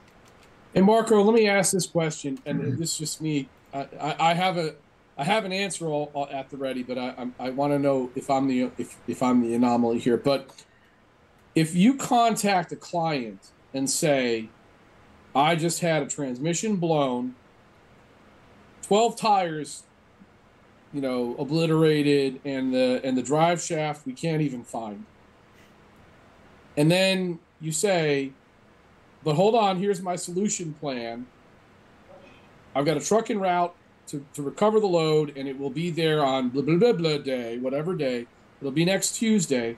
How often was the other end not receivable or not receptive to that response in your mind? So, Joe, as long as we're upfront and we don't wait until, hey, this is delivering today, but, oh, by the way, we found this out 2 days ago, right? Those are the hard calls to make. Yep. You make those calls because it impacts everything. So to your point, and it happens inevitably, you show me any company, whether you're a carrier or broker, that you don't run into that situation, you won't be able to find one. It's about being transparent with that customer as soon as you know. 100%. And Yep. I think the point, and again, I was asking the question on purpose because I've made those calls. And as long as, and I have found that generally speaking, if you have a reasonable answer as to why it is that your ETA was blown, and you can explain how your recovery plan is going to look, you don't call the customer and say, we have no idea what we're doing right now. Joe, that's the key. It's customer. not just letting them know what happened, but this is what we're going to do to fix it for you. Bingo. That's what it is. Yeah. Okay, Bingo. so wait a minute. So maybe the GPS tracking in the carrier, because I'm going to keep going back to it because it's the tracking call hars is the title of the show. Does the GPS tracking for the carrier need to be on at least for the broker or the company that hired the driver, but maybe not the shipper? Well, I mean, generally we're getting that information and we want to try and shield the driver from that end customer. So we're providing the updates to them, right, Jay? So in your example you just said, as long as we're getting those updates and know what's going on, it's our job to communicate that to the shipper. And when the shipper has an issue with it or questions or ridiculous things like, why is it showing it's over there? It's the opposite direction from where I'm at. We're dealing with that and letting the carrier do his job and get that car safely and quickly transported. So in our case, we're the conduit to the end customer who protects our carrier partner as well from that, not knowing how the industry works, so to speak. Right, gets into that education piece you were talking about. Yep, which is pretty absolutely. interesting. Yeah, it's interesting. Yeah, one of the things I've been thinking about a lot lately is like, what's the minimum amount of like notifications? So we started off talking about GPS, and while that technology does exist, it may be invasive to certain drivers.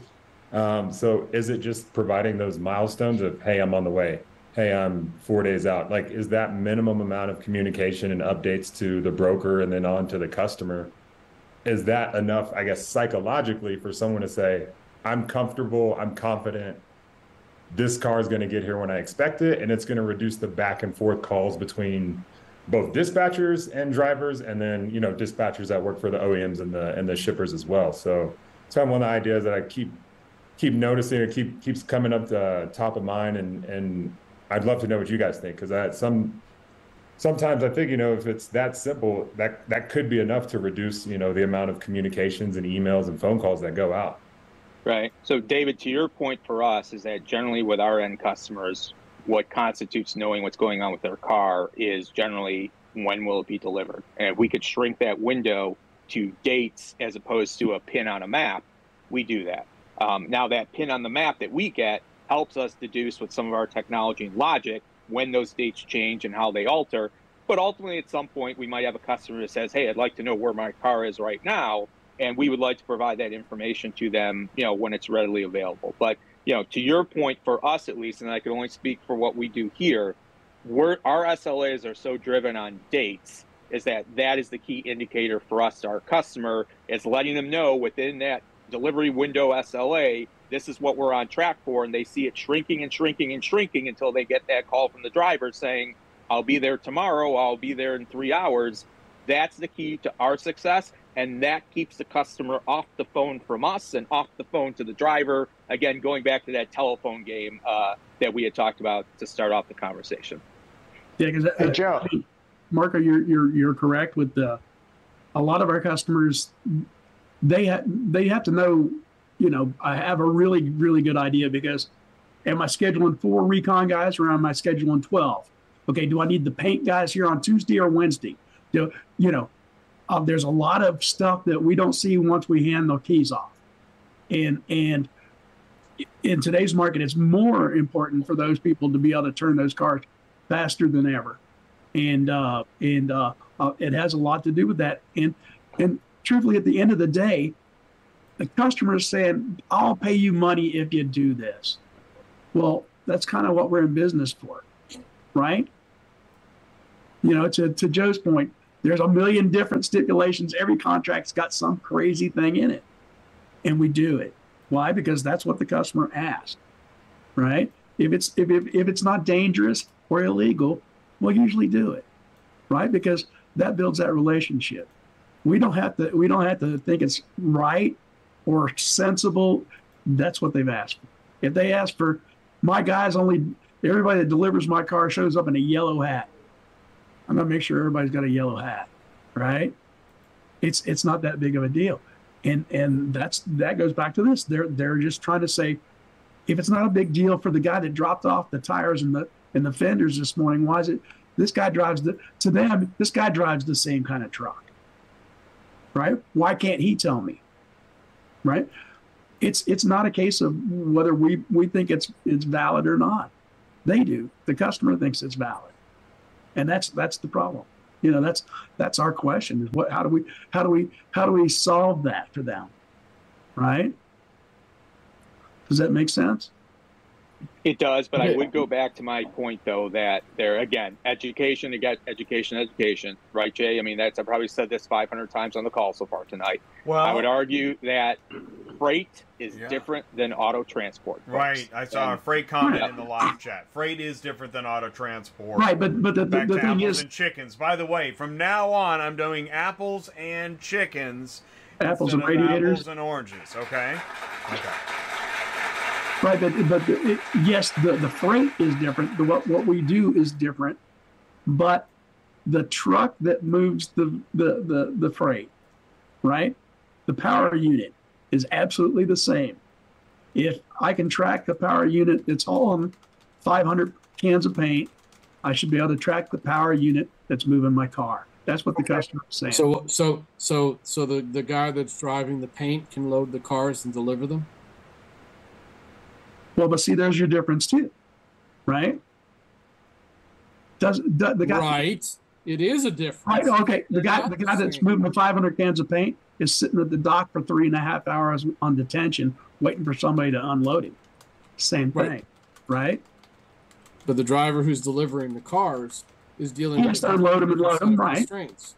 He's picking up in an origin that may or may not be 24/7, and he's delivering to anywhere between 1 and 8 destinations that may or may not be 24/7. Right. And he has to deal with DOT logs and so on and so forth. Sure. So the point, so it is. How's it different though? I don't understand. It's actually not even apples and chickens. Oh. Car hauling is not the same thing as delivering freight. You can't compare the two. I do understand the essence of your argument, Skip, and I'm not trying. It's not my argument. That's no.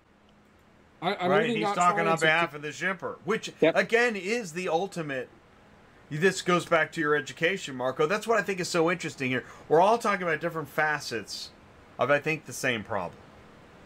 Yeah, I think the key here is that what Skip's premise, and I don't disagree with it necessarily, is that if you let the manufacturers dream up the requirements, then it's going to be nasty. And I'm saying, okay, that may be true. They've already started dreaming up. So push back a little, right? Or solve the they're problem nasty. before they get to it. Or Yeah. something. Yeah. They've already dreamed it up, Really and they've interesting already point. started, and I'm not saying this from I'm breaking no new ground here when I tell you that we're all butting into a wall here. It is not an easy problem to solve as it sits right now. As well as always keeping off GPS tracking is part of the. Well, yeah, I mean, but look at it from the standpoint of the asset carriers, and even from a certain perspective, from the asset of the brokerages, they want to protect the business that they've worked their butts off to be able to get. This is a good point. That's true. That is a really good point. So actually, they're going to negotiate the contract. It goes back to in the SLA, don't promise the moon to the shipper, right? Reasonable ETAs, but I guess if they're willing to pay for the moon, then sell them the moon. Yeah, I mean, I guess. Right? The only comment that I really want to add on here is that, to Skip's point, this day is coming, and there is a point where we're going to get there, and I get that, and I think we all do. The problem is that the practical challenges that we're facing today, this ain't tomorrow, this ain't next month. I'm stunned if it's next year. I'm proud if it's 3 years from today, just at the pace of where we are. And I don't mean that because I don't think that it's possible. I mean that from the standpoint of having, had experience with all of the different manufacturers that I've had. Every single one of them's priorities is different. And that's what you bump up against is how do you manage all of that into one single source solution? Again, if we had a static reporting mechanism, by the way, every single person that provides invoices that's watching this is like rah go teaming me right now when I say if we had a static invoicing process. One EBOL, right? We're in, baby. Let's go. Go! That ain't today. That's part of it too. Right? That ain't today. And at that point, if you had that standardization, to your point, it's almost like email, right? You could use whatever email system you want. You're going to get emails from your clients, whether they're using an Android, an Apple, or what have you, because the process of email works the same for all of those. So you can still have choice, right, with whatever TMS you want to use, as long as they're getting that information in a standardized format. Imagine if with email you had to have a separate email box for every device that a customer was using. Okay, I just want to hit upon that. In this industry, in auto transport, do we have the most number of variations of technology? I can't think of another example where I have 10 different types of email that I might use, or 10 different. I mean, maybe only in when we, you got Netflix and Hulu and Paramount and Prime and Roku and YouTube, but even then, it's still more manageable. Well, but what if you had to have a different TV for all of unknowable software? Well, what if you had to have a different TV for all of those, right? Now there you go. That's a fantastic way to look at it. Excellent example. So I mean, David and I had a long conversation about standardized EBOLs. Everybody wants an electronic version of the BOL. Well, that'd be great, except nobody's got one. Everybody has an EBOL, but none of them are a standard format. Well, they all contain the same information, right? If we could figure that out, that'd be a big issue. All of this is it's standardization, and it's either we're gonna solve it or somebody else is gonna solve it for us, right? They're gonna say you're gonna use form 1, 2, 3. Everybody in this contract uses form 1, 2, 3. This type of EBOL, right? It's either going to come down to that. It's going to come down to, just to be quite honest with you, it's going to come down to survival of the fittest. And at some point, there's going to be certain entities who capture enough market share that they're going to be the ones to turn to, right? And I mean, like I said, for us internally, we made the conscious decision not to build out our own app because of everything we talked about.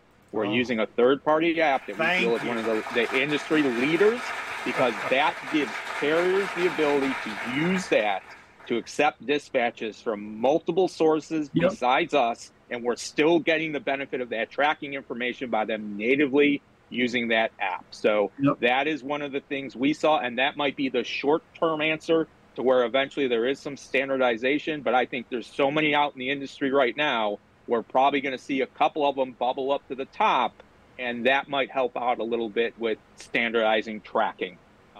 Okay, Marco, I'm going to push back a little bit. I want to push back a little bit on what you said, okay? I like a lot of what you said, but I'm going to push back just a touch. I'm going to say I don't think it's going to render us into a situation where there are 2 or 3 market leaders. I don't see that happening, at least not in the car haul space. At this stage, we are there are so many different entities and enterprises and business methodologies. I'm not even going to get into whether or not I understand them all, but there are so many out there that I don't believe that you're going to see a consolidation of entities within the car haul space from a corporate and company standpoint. Now, what we may see is that 4 or 5 of the manufacturers gravitate towards a particular standard.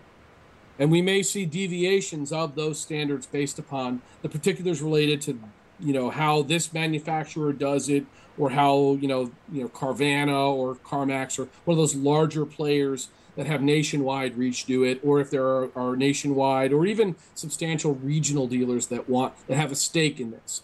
I do see something like that happening, but I do not see a situation where coast to coast we get ourselves into a call it a national standard, unless there is a concerted effort by all of the domestic selling manufacturers to get together and say, enough is enough. We got to make a change. I think if we allow the market to continue under the current conditions, we will see more and more of the same. I think until such time as they stop talking to everybody else and start getting around a table and talking to each other, I think that we will probably continue to see the same fragmentation as we have experienced in the last 25 years of my career, and probably way before that for other people. Fragmentation for years to come. Here. Now, Marco, I wasn't talking so much about the manufacturers, Joe. I was talking more so brokerage or as a carrier of using a TMS as a means to communicate, right? So that brokerage market is a massive market, big, as big or bigger than new OEM sales. If there is an acceptable standard that's provided by the brokerage market, and the OEMs can sit down and say this is something that we want, that's a path. But without that chalk line, without that inflection point where the manufacturers all get around a table and say this is what we want, I just don't see them, because they, as I said before, they all have these different priorities, and they all want to be able to judge things by these basic, these different KPIs. Until such time as there is a chalk line snap where they can say this is what we want, this is the data that we want to see, and this is the consistency that's acceptable to us as an industry standard, I just don't see it changing. I wish it would. I really do wish it would. This is one of those many arguments when I wish I was wrong, when I wish the cynic in me was wrong. But unfortunately, for what I've seen, the way that I've seen this market develop, it has really been a struggle to be able to try and get any kind of standardization absent damages and claims. That's a kind of a different animal, and I think a lot of that has to do with the fact that this dealership owns multiple stores and multiple manufacturers, and they don't want to have a code card for X and a code card for Y that they have to jump through. I think that market demand forced that to happen. Until market demand forces the manufacturers into a situation where consistent transactions are a part of this equation, this is what we're going to deal with. Now, let me add another comment here, and I really don't want, again, I want Skip, I want you to understand, I'm not trying to be diminutive of any of your points, because I think the freight being moved as we progress through, the next 50 years of this industry, at least through my career and probably longer, I think that being able to pinpoint time and accuracy is going to become more and more of a focus, to the extent that it can. The problem is that right now we're hitting a wall between what is wanted and what can be provided. And until such time as the parties start to get in sync, we're probably going to keep hitting that wall. That's my opinion. I'm off my soapbox.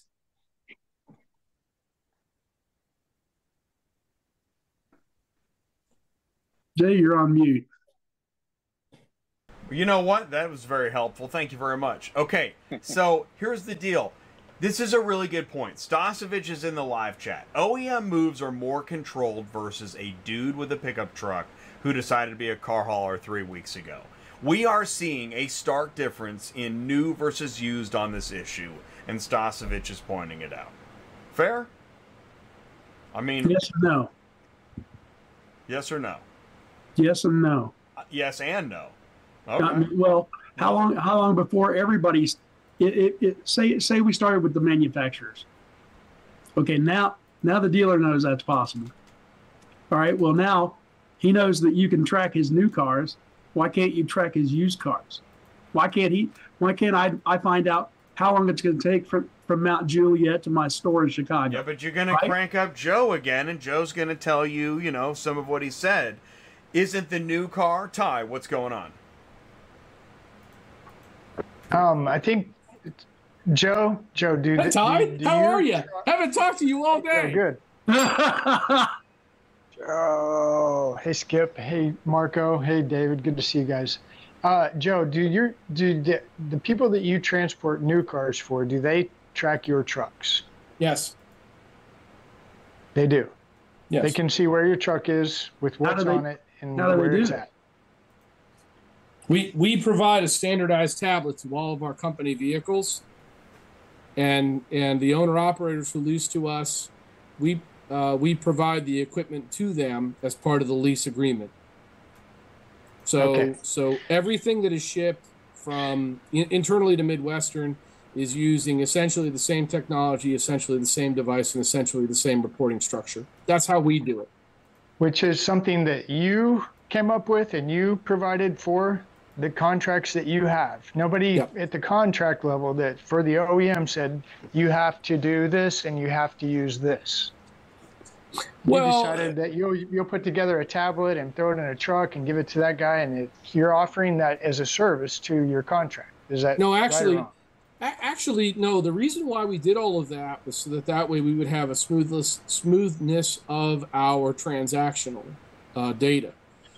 It wasn't so that we had GPS data. That was we did all this way before. Okay, well, here's what I'm trying to find out. Is there a way for you to get the contract without knowing where your trucks are? No. Is this mandatory in the contract that I'm the OEM and I have to know where your trucks are? Was that mandatory for you to contract? It's not mandatory, but there are service agreements and KPIs that you have to conform to as a result. Okay, so this is what Skip's trying to say. So what you're looking at, if I'm watching this as a carrier, a vendor, a broker, whatever, whoever I am, as I'm watching this, I'm starting to see there's three columns. We've got Joe over here in the OEM new car space. Joe says, well, it's not mandatory today, whereas if we slide over here to Skip's talking about used car dealers that own 24 stores, rooftops, whatever you want to call them. Okay, we'll get to there in a minute. But Skip's saying, no, it's coming. They're going to all want to know where the cars are. But Joe's saying, if I'm hearing you right, at this point, it's not mandatory to be able to track your truck to get that contract. Right. Yeah, I said it's already here. It's already started. But we are not at 100% compliance at this stage. Okay, so we can all agree it's coming. So there's your OEM. Joe's man on the street, live, does it every day. And Joe just told us, it's really not mandatory, but you might as well call it, it's here. All right, let's slide over to Skip. Skip, in my opinion, if I'm watching this, Skip's talking about used cars. Now, this is where I think it gets crazy because Skip, the guy that has 24 rooftops, where is he buying his cars? What are his buying habits? Probably most of his problem is coming from the fact that he's buying online. That's just my guess. And he's probably not buying truckloads, because I bet if you get that guy back on the phone, Skip, and ask him, how does that work when you buy 9 cars? Do you have any problem tracking those? No, because they're here tomorrow. Is that right, Skip? Well, no, not necessarily. I mean, if you look, Joe mentioned, who was it, CarMax. right? They buy from every auction in the world, right? And they move their cars by what the market needs. So if they're buying Malibus in New York, but they sell better in Texas, they're moving those cars to Texas, right? And yes, that's an internal move that should be dealt. No, they'll move it from Manheim, Albany to their stores in Texas. Full loads, and you're saying they can't track full loads. They're having a hard time tracking the full loads. That's what you're saying that? Well, because they make that a part that's part of their contract. You must do it. No, that's not what I'm saying, but I'm saying, does anybody have a problem tracking a full load of cars? The answer should be no. Well, no, that's not true. Okay. There's plenty of carriers that will not do it. But they'll show up on time, and this is where we go back to Joe. Joe can tell you when that driver's loaded. Joe can tell you when those cars will be there without having to. No, most of us can. But how many customers have been told, oh yeah, your cars will be there Monday, and they're not, right? They don't care anymore. They want to know. They don't want to make that call. They don't want to worry that it's not going to happen. They want to know. Then you slide over to Marco, and you're dealing with POV, which, in my opinion, is retail. That's the guy that does use Amazon, Grubhub, and Uber all the time. So that's a completely different story that I would never want to try to even talk about. Marco, thanks a lot for coming tonight. You're welcome. Yeah. No, but we are a mix of that POV and dealership space, as you know, Ty. And what I'll say is that while on the POV side, it is an expectation of the customer, again, based upon consumer buying habits. And I think those same habits spill over to the dealership side as well, to where, they also have the expectation that they will be able to know when those cars are coming in, not only within that we're within the service level tie of when we're saying, but specifically when.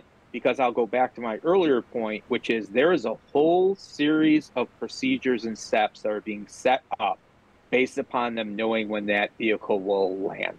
And that is the part for them that, you delivered in your SLA, but you were 3 days later than what we thought you were going to be. I wish there was a way for us to know that 3 days ago that you were going to be later without us having to call you 75 times or, have you call the driver or points like that. So that's what we're seeing, at least with our customer side, is that more and more of them are expecting that tracking for various reasons. And that's something we look to provide for them. Hey, Marco, do you guys offer relatively real-time shipping on like a company website or something like that where you can track a delivery or whatever? Correct. We have a portal, if you will, for a lack of a better term for it, that is, driven by credentials. So a shipper or a B2B client that we're working with has the ability to go in and see the status of each one of their shipments or bins, so they know what's going on. That's correct. Yeah. So like what we see a lot, because we don't do a lot of POVs, we do almost all B2B. For us, that kind of portal doesn't add any value. It goes to an industrial piece of software, and then that software goes to wherever it goes. I think it's interesting that, and I guess this kind of this goes back to one of the points that I was making before about the various priorities. In a couple of cases, we've had OEMs that started with, let's just say, brand A, and that didn't work for them. And they went to brand B, and that didn't work for them. And now we're on brand C, D, E, F, and G. We're not seeing the same degree of consistency.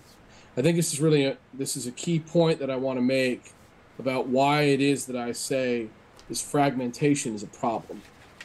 And that until such time as there is a group effort to get together and discuss this, what's a priority, we're not going to see a lot of change. GPS tracking versus geofencing. Wouldn't geofencing help alleviate some of the pinpoint tracking concerns? Yeah, right. I'm gonna tell you a kind of funny thing. Maybe 2, 3, 5 years ago, I would have said no way in hell, because there were too many destinations, too many origins, and too many intricacies. But with AI now and programming, I'm not sure I would say that again anymore. I think that those times are changing. That technology is radically reshaping what that can do, and there could be some real applications to geofencing that does alter some things, some whatever the key word is now, demolish the industry or disrupt it.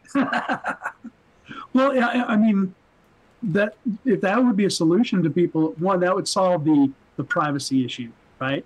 If on the map they didn't see a dot, they saw a circle. Yeah. Your computer is within this 5, 10, 50, whatever radius. And that's okay too, because they can still go, okay, well, I know where the guy's at. Right? So, I mean, I agree with you. I think that could be solved. I mean, disruptive. That's the word I wanted. There you go. Disruptive. Yeah. And I mean, David, what do you think of geofencing, David? I think to me, I mean, it still hits the same milestone marker that I think about. We just need to know you're on time, you left, you're en route, some method. It's just another method to predict that or to get that notification that, the vehicle is within a given range. So to me, I just look at this as more of a psychological issue. Like what do people need to feel comfortable and confident? Agreed. And this is a then- psychological issue. That keeps me off the phone. That keeps me from making the call. And, to the point that Marco made earlier, if I can relay that in a professional way to the client, it satisfies the psychological need for the client. So, geofencing, GPS, I think there's a million ways we could solve the problem. I think it's, on a case-by-case basis, but it's definitely a feasible solution in my opinion. I think two things here. I think that the psychological component that exists within a segment of the industry. I don't know. I come on! It's a huge part of the industry. Bigger than it'll make people comfortable. The psychological component is pervasive in all aspects of all industries, to the point where it gets in the way of business half the time. Maybe. Right? I'm going to go ahead and I'm going to give myself an applause for because the psychology, it overrides our rational business logic. It's overriding business logic here. Not in my experience. Okay, well, thank you. I mean, you're alone in that. You're self-insecure and you're okay. No. I mean, but you know what I'm saying. I mean, this is very psychological. That's what makes it so interesting. When you outline the expectations clearly, I would say the majority of people understand them. It becomes part of the process, and I think that there may be some people that refuse to participate in that. As much as I push back on so much of what we've talked about today, and obviously I did a lot. I will say I don't we would go an hour and a half. I don't know that I thought that this was necessarily a psychological thing. I think I view this as a systemic thing. Okay. More than a psychological thing. Well, I think that's very astute. Right. And Joe, I agree with you. I mean, there's going to be a portion, no matter what, that don't get on the bus, right? And they're only gonna limit their opportunities in the future. I agree. Like I said, if they can't figure out how to transition their business to the market, they're only going to leave themselves in a spot, right? You're correct. The market will leave them behind. Yeah, absolutely. Mm-hmm. Final thoughts. But I think going back, I think going back, Jay, I think that systemic. I don't think that you can count the psychological thing as nothing. And I think that I agree. It is not nothing. Yeah, it's not. In fact, it's bigger than maybe it should be. I still can't understand how thinking you're going to get less phone calls if you keep the GPS off. I actually can't figure that out. And I understand if someone doesn't understand your methodology. Like, if I were to get well, I thought you were going to go to the grocery store if you went north and then you went east, but you went south and then you went west. Well, I'm still headed to the grocery store. Okay, but why did you go south and why did you go west? I understand not wanting to have to go through those motions either. And I don't know if the data supports that that's happening. There's a lot of unknowns, which is why I think this is such a long conversation. Plus, you got new versus used, different types of customers, different shippers, SLAs, what they paid, expectations, technologies, types of service providers. My God, it goes on and on. I was a fool to think we could cover this in one show. Marco, let me ask you this: in your experience, I have an opinion. In your experience, when a driver is faithfully dispatched on a load, are the delays that you see on delivery typically unreasonable? I would say in 90% of situations, are they unreasonable in your experience? I wouldn't say, Joe, they're unreasonable, but our challenge is having those delays communicated to us in a fashion so that we could relay that to the client in time. That's true. And by us having a representation of where that driver is, sometimes we could say, whoa, you should be further normally than what you are. We may call them to say, is there an issue? And we get, oh, yeah, man, sorry, this happened to me. I've been so busy and consumed with it. And we'll find out points like that we could relay to the customer. So I guess that's how I'll answer your question. There normally isn't anything that's unreasonable, Joe, but sometimes it takes longer than we would like to get that communicated to us. And so I think that I want to touch on this now, okay? That right there, what we're talking about right there, that's the magic of managing this business.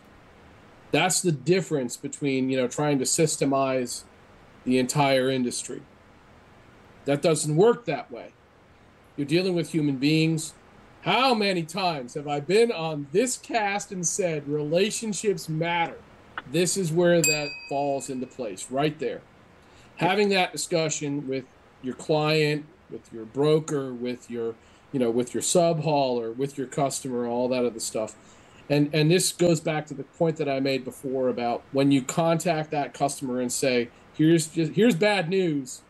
What are we going to do to fix it? Here are the steps that we take. How often is that received badly? Most of the time, it's not received great, but at least they understand where you're coming from and they're willing to work with you. And I think that, again, the relationships aspect of this business falls into place. It always does, Jay. It always does. I'm always going to bring this up one way or another. No, it's true. That's a fantastic point, Marco. I really appreciate that. Sure.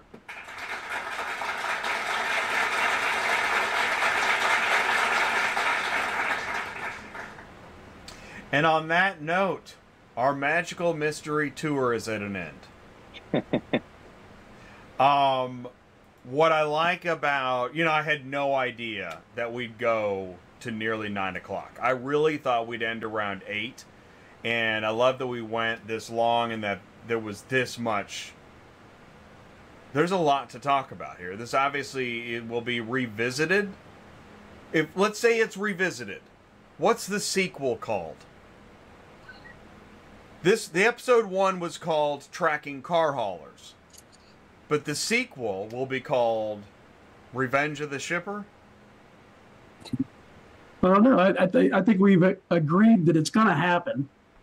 I guess, episode 2 is going to be, so what do we do about it? All right, everybody has to propose a title for episode 2. So what do we do about it? Yeah, Revenge of the EBOL or something. I don't know. Revenge of the EBOL. Actually, I made this joke a while back. I named all 9 different Star Wars movies with a BOL. Tracking the Shipper. Tracking the Shipper. Ooh, right. Tracking the Shipper. Dude, where's my car? Dude, where's my car? Exactly. Yeah. Okay. The phone tag rodeo. Where's my car? Phone tag rodeo. Ooh, I like that one. I can't beat David's. I like his. This is best. Yeah, I like David's too. Yeah. I think that the premise is that this isn't just a, topic that necessarily is going to dwindle out. I think it's here to stay, and I think that from a carrier's perspective, my opinion at least, in the line of work in the clients we service is by allowing tracking, you will open yourself up to, I think, less burden from working with the broker, if you work with brokers. And you're also, frankly, going to open yourself up to maybe be able to get a book of business and haul some cars that you might be exempt from hauling if you weren't willing to participate in allowing tracking with GPS. That's my personal opinion. All right. Well, I think that is a perfect place to end this. I want to thank everybody. Skip, Marco, Ty, David, Joe. Thank you all so much for taking the time, participating. This is an important issue. It's not going away. It's only going to keep going. So thank you all so much. Really appreciate it. It's been fun. Thanks, guys. Pleasure. Good to see everybody. Very interesting. Thanks, everybody. Yeah. Joe, I'm wearing my Azuri shirt next time we're on together, man. We'll coordinate it. Let's go. Oh, yeah. This is rugby. No, I mean, that's not a rugby I'm just hanging shirt. up on you right now. This is a rugby match. So bring your rugby shirts next time. It's a scrum. Yeah. It's a scrum, exactly. Thanks very much. David, I'm glad we made it in time for you, right? You're still with us? Yes, appreciate it. Yeah, Awesome. I'm here till I got a few minutes. Yeah. Yeah, perfect. Really appreciate that. Skip, great job posting this on LinkedIn and starting this conversation.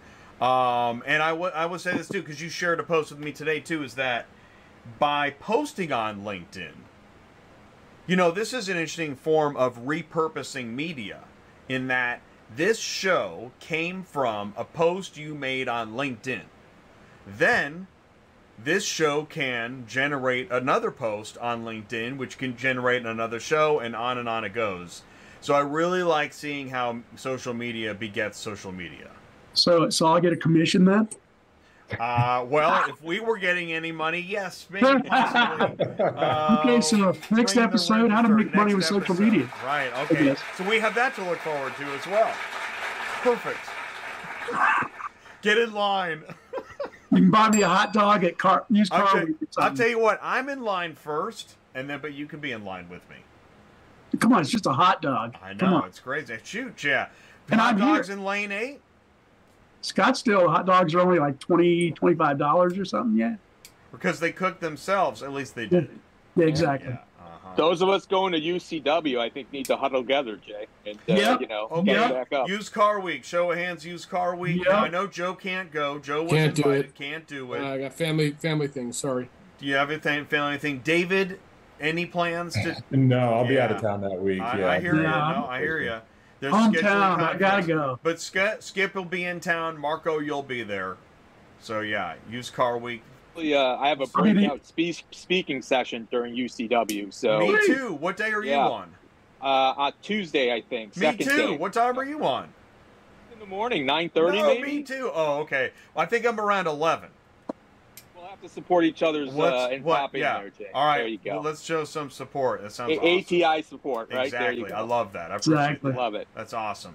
You guys, thank you so much. I really appreciate it. Please do stick around. We're going to do a couple Ask Larry questions. I'll end the meeting here. Thanks, everybody. And see if you can get all 3 questions right in the live chat. Ready?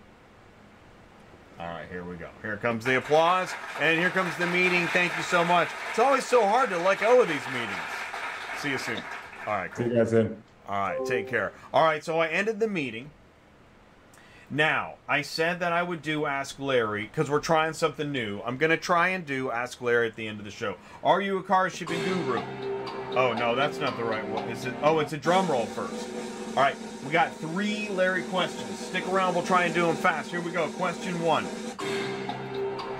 What big 3 automakers are the UAW union striking against? Is it Ford, GM, Stellantis, Tesla, Kia, Hyundai, Nissan, Hyundai, Toyota, or Cadillac, Subaru, and Buick?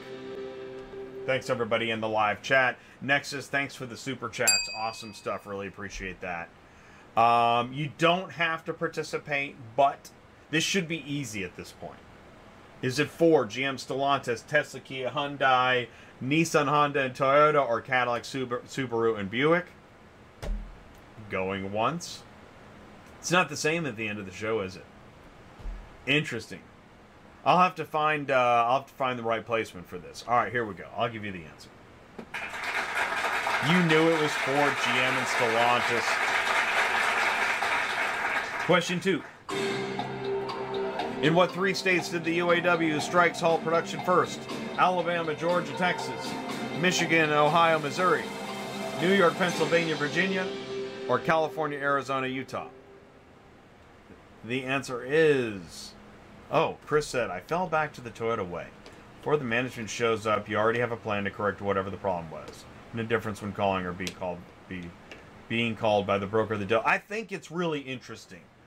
Thank you, Chris. I think it's really interesting that